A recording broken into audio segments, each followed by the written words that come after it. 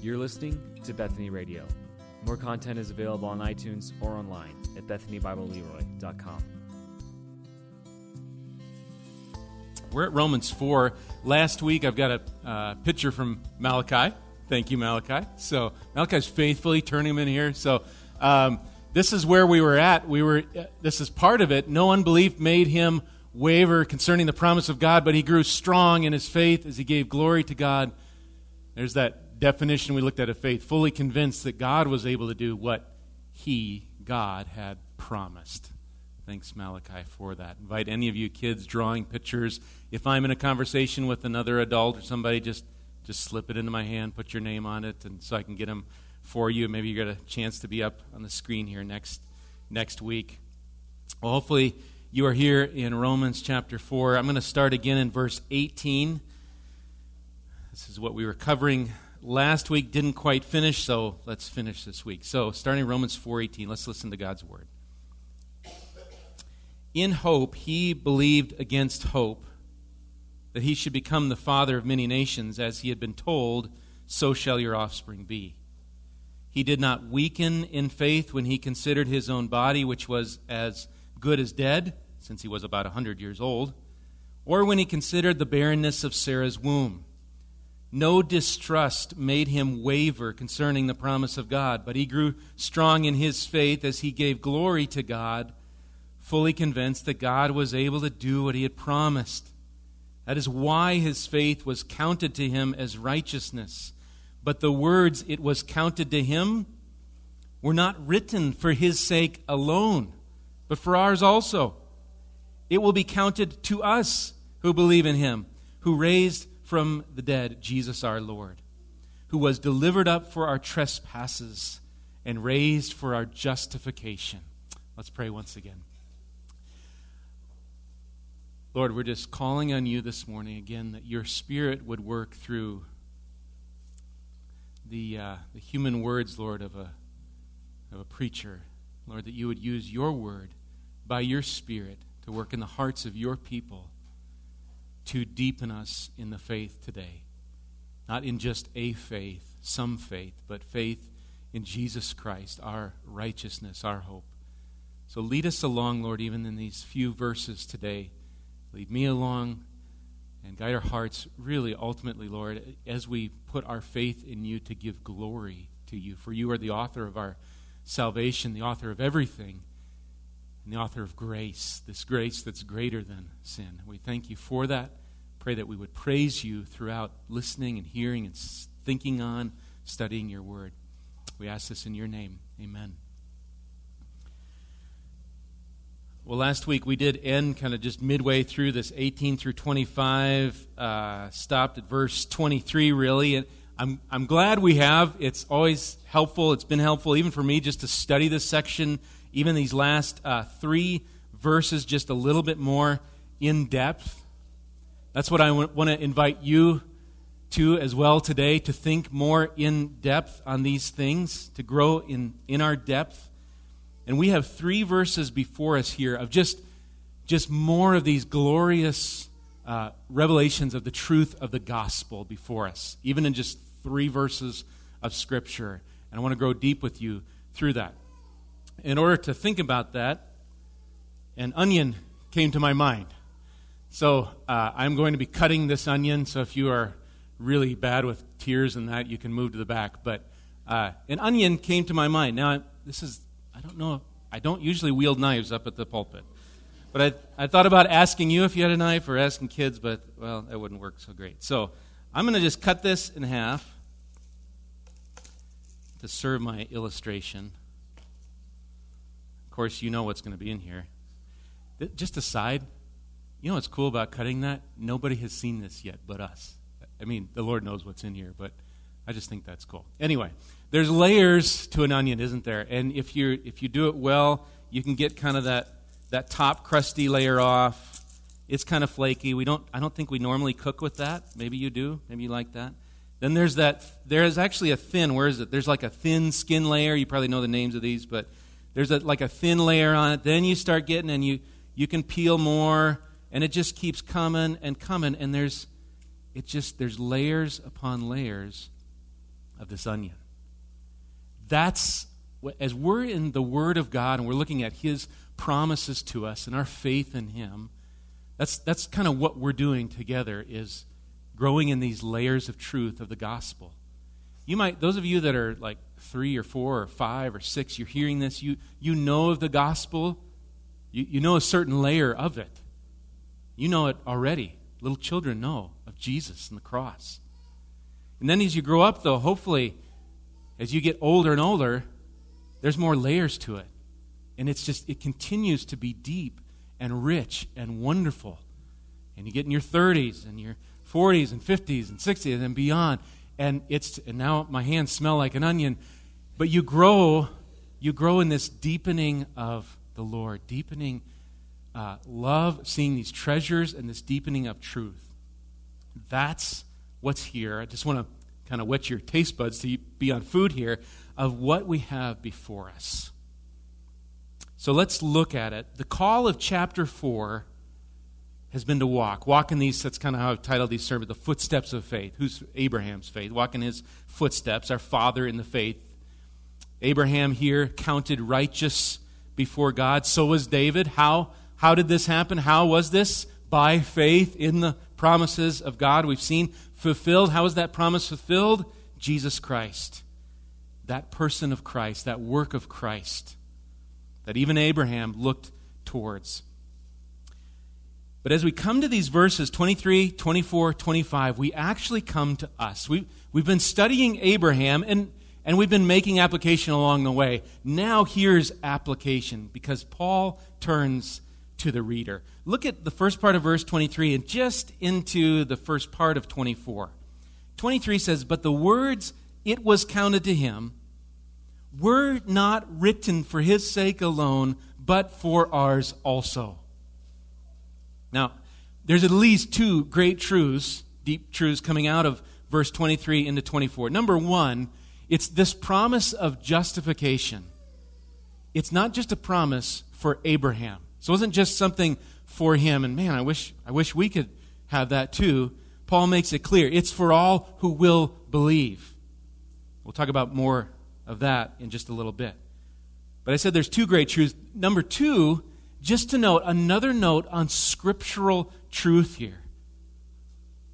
That is, what's said here, the words that was counted to him were not written for his sake alone. That is, the words we find in Genesis, in this case, Genesis 15, written some probably 2,000 years before Paul wrote this letter to the Romans, were not simply written for Abraham.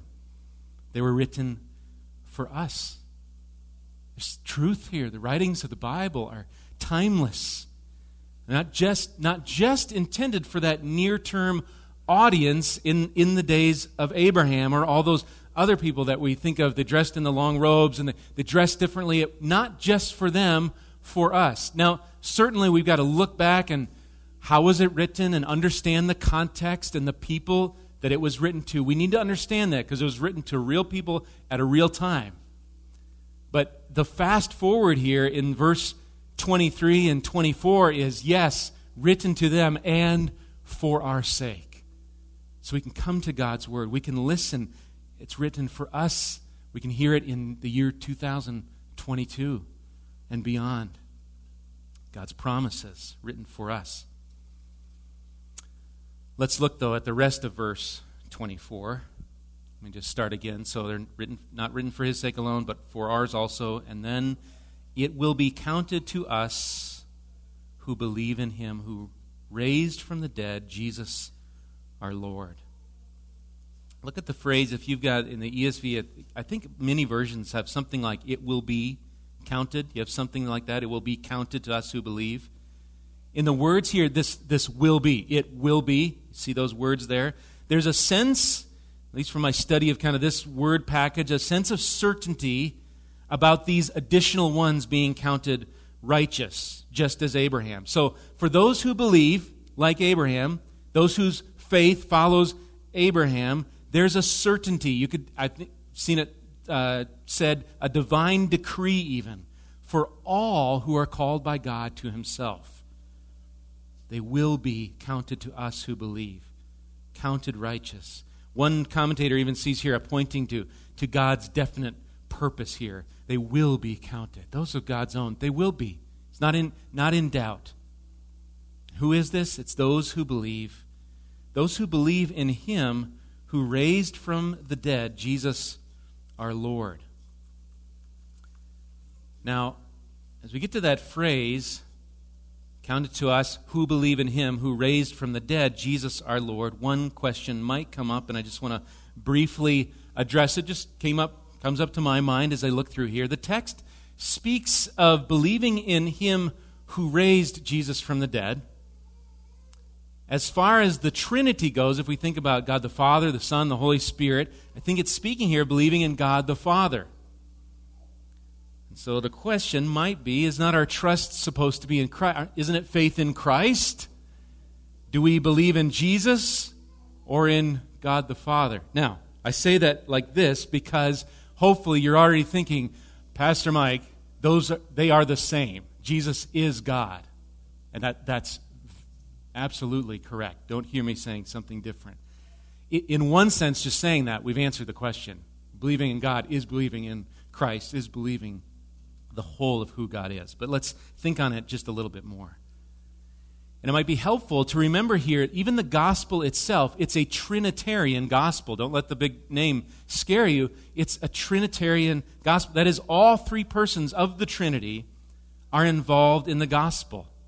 God the Father, Ephesians 1 speaks of the Father calling and choosing from eternity. The accomplishment of Jesus, the Son, on the cross. And the Spirit sealing, guaranteeing the work of salvation. We looked past, I think it was the end of chapter 2, the circumcision is a matter of the heart by the Spirit. There's a Trinitarian work going on in the whole of salvation. So more than once, we read here even in the Scriptures of Christ being raised from the dead, and it's kind of in a passive sense, like He was raised. And there's some questions. Well, did the Father raise Jesus from the dead? Did the Spirit? Did Jesus? The answer is, it might not fit all. Yes, that's the answer. If that's confusing, maybe it's helpful just to remember just a short little verse. Jesus says this in John 10 verse 30. I and the Father are one. So Jesus is, indeed, He is equal to God. He is God fully. And so thus believing in God is believing in Jesus. God is, according to our statement of faith, one in essence. So we're not believing in three gods, one God, one in essence, eternally existing in three persons. It's the mystery of the Trinity, but there it is. So not three gods, but one. And yet those three persons have varying roles. And we see that in salvation. I think to understand the Trinity, if that seems confusing, sometimes it's just most helpful to think of it in terms of the gospel. What is going on in the gospel? And you see the Trinity at work in the gospel. The Father's calling, the Son's accomplishing, the Spirit's heart work. So again, at the most basic level, believing in the God who raised from the dead Jesus our Lord is a belief in all of what God has done. Further, to answer this question, why is this little phrase, who believe in Him who raised from the dead? The idea here in chapter 4 is that of a promise made to Abraham and his offspring. So when you believe in God, this God who is, verse 17, if you look up there, what is this? Who is this God Abraham believed in? He's the God who gives life to the dead. And you're believing in the same way of faith as Abraham. And you're looking forward to the same offspring he rejoiced to be looking at, which is Jesus Christ. We see that somewhat even in the book of John and then Galatians 3.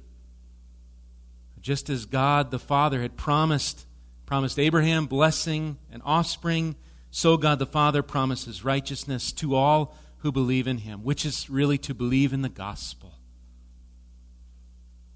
And just what is this gospel? It's in verse 25. Two aspects of it. Let me read verse 25. This one who raised from the dead, Jesus our Lord. What about Jesus our Lord? Verse 25. Who was delivered up for our trespasses and raised for our justification.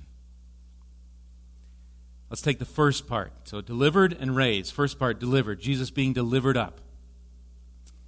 Leon Morris observes this, and you can find this in the Scriptures, that many were actually involved in the delivering up of Jesus, if you read through it.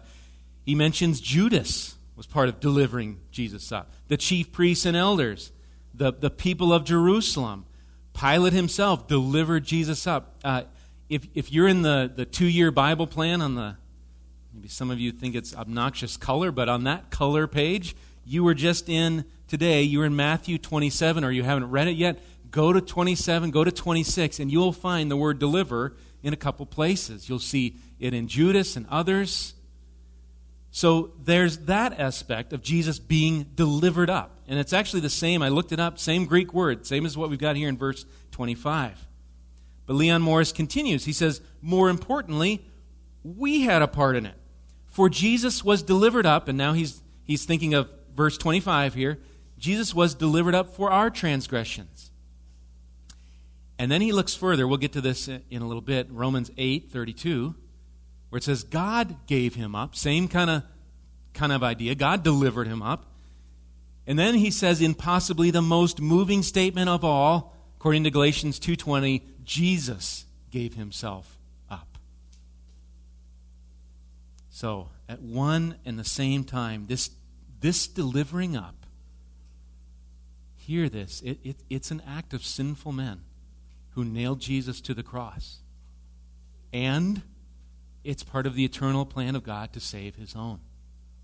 And the only way to explain it is a sovereign God that can orchestrate such a plan where man's great evil, the greatest evil of Christ on the cross, becomes sinful man's greatest deliverance.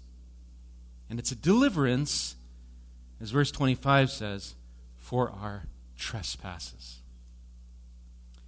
The word trespasses has an image here of lacking sure footing, or to lose a footing. You know, like you're walking, you lose your footing. I kind of think of it as I forget if someplace mentioned this, wobbly in regards to moral standards. There's the moral standard. You're just kind of wobbly in that. One lexicon said a wrong move, kind of a stepping in the wrong place. Our backyard is filled with these.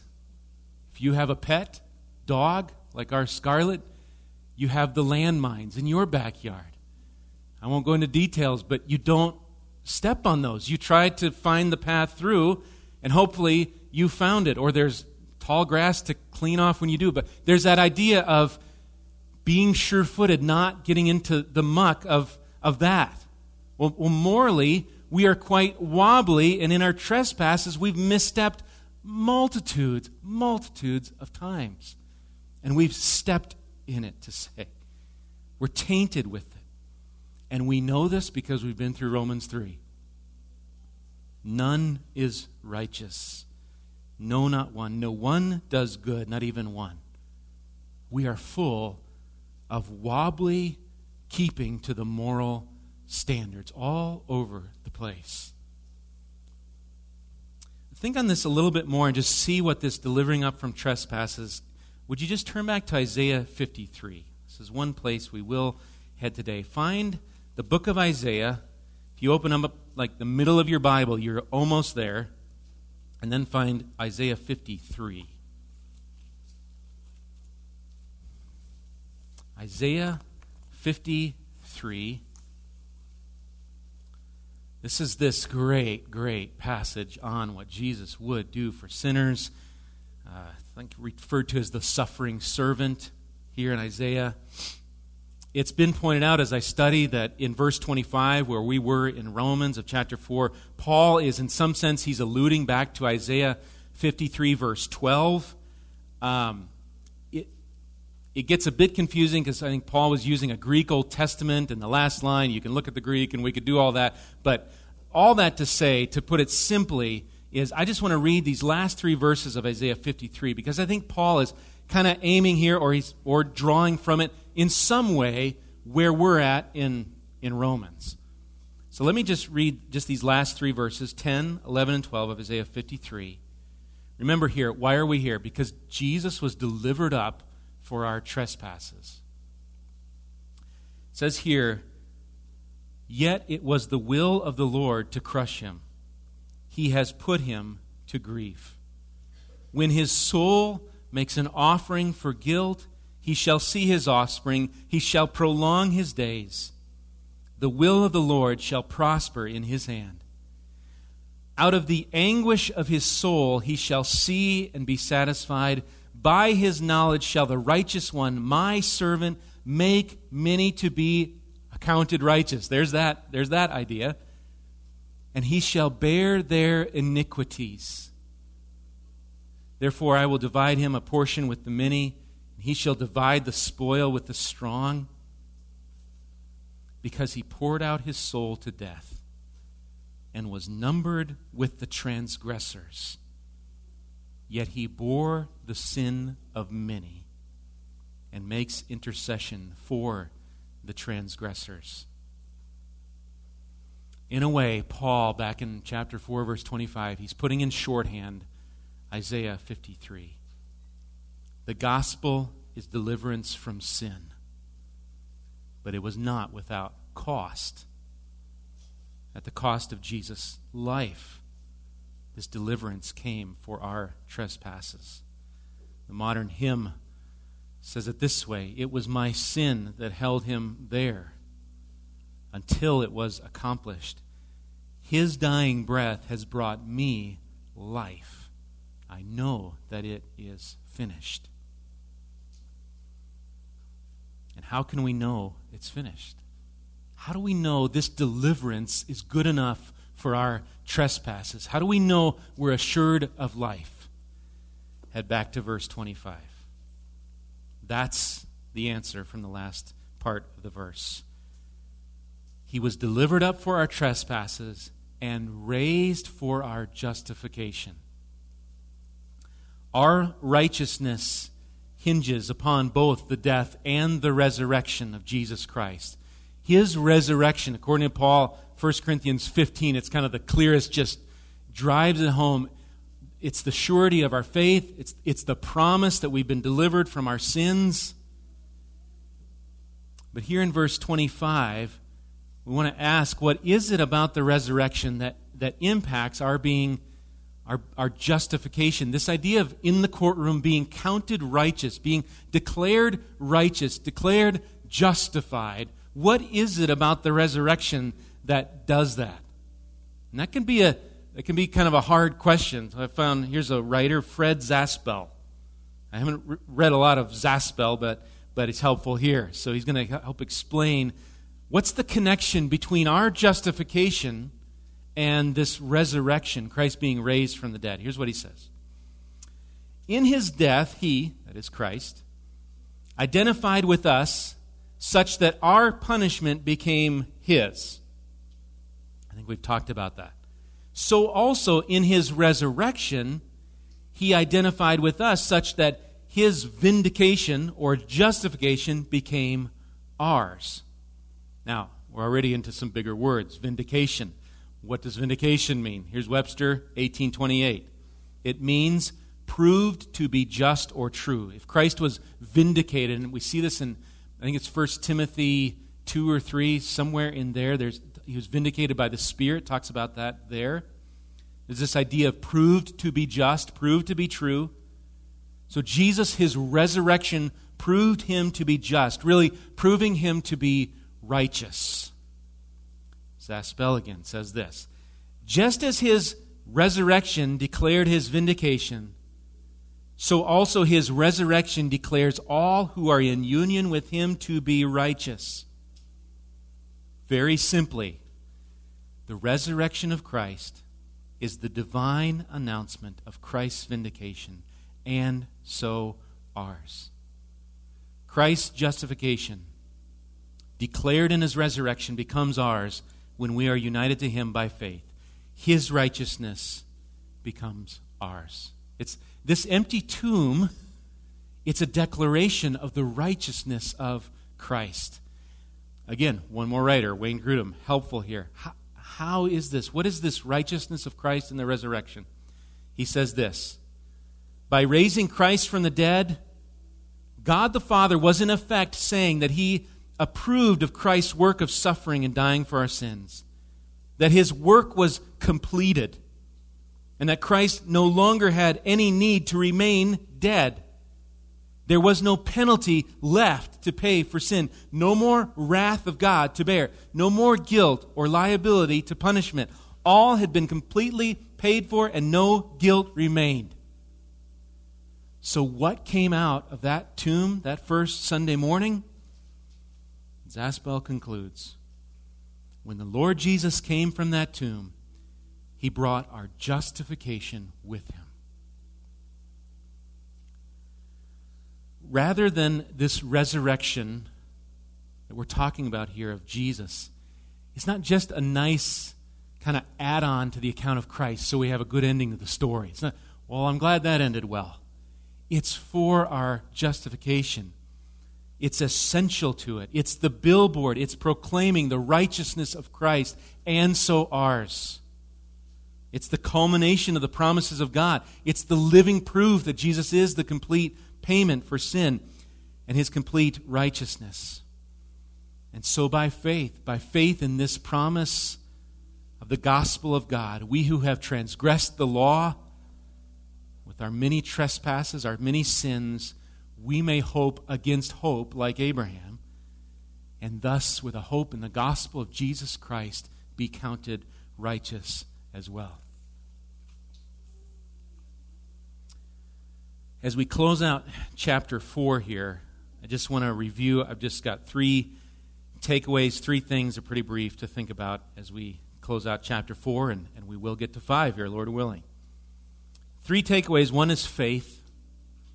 Another one is God's Word, and then the gospel. So faith, God's Word, the gospel.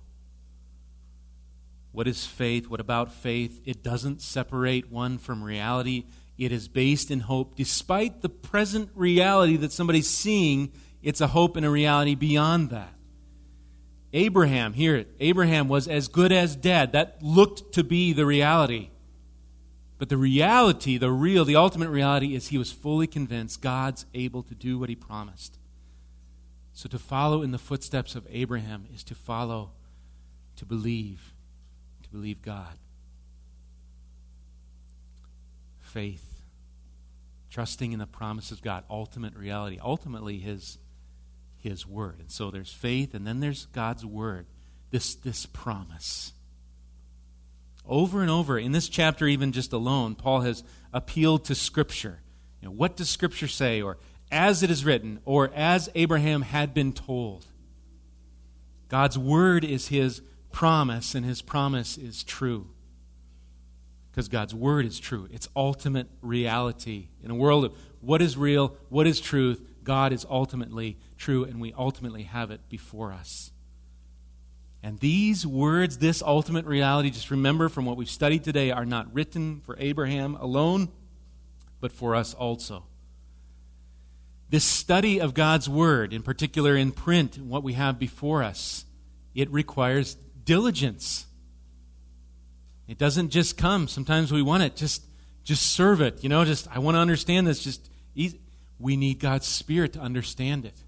He's given us a mind to read things and then read them over again and then read them the next year and over and over and over. And so keep growing these layers of really glory to God for what we see in this glorious gospel.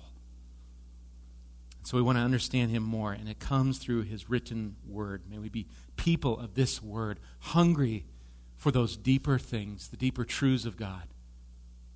That a 6-year-old can know the gospel, and an 80-year-old can still go, whoa, it's like I've never known this gospel.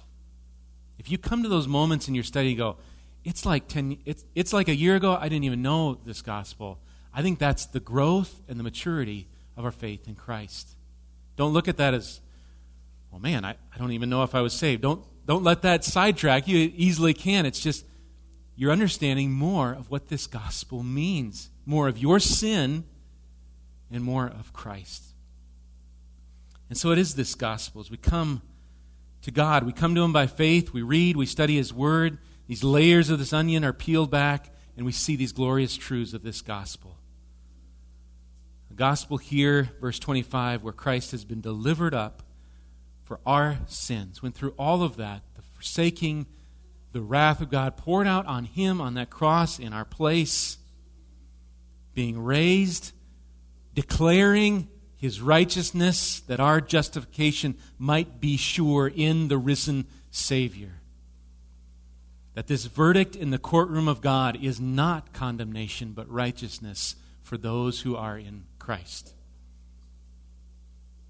Today, do you believe God's Word? Are you looking to Jesus by faith for salvation, for your multitude of sins against the Lord? If you never have, may today be that day of your salvation as you look to Him. And for all of us who are followers of Christ, may we by faith based upon the study of the truth of God's Word, may each of us grow deeper in an understanding of the gospel. To not be okay where you're at. I think I know the gospel. I'm pretty sure I've got sin. I need Jesus. And Brandon prayed about that this morning, that there are deeper things for our heart to know. God's revealed it to us. We've seen it in His Word.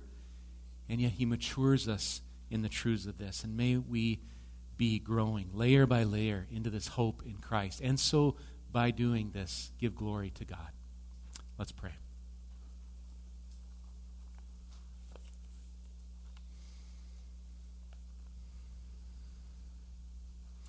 So, Father, like 1 John would commend us to do, we would confess, first of all, that we've been far too easily enamored with lights and flashy things and temporal satisfactions of this world alone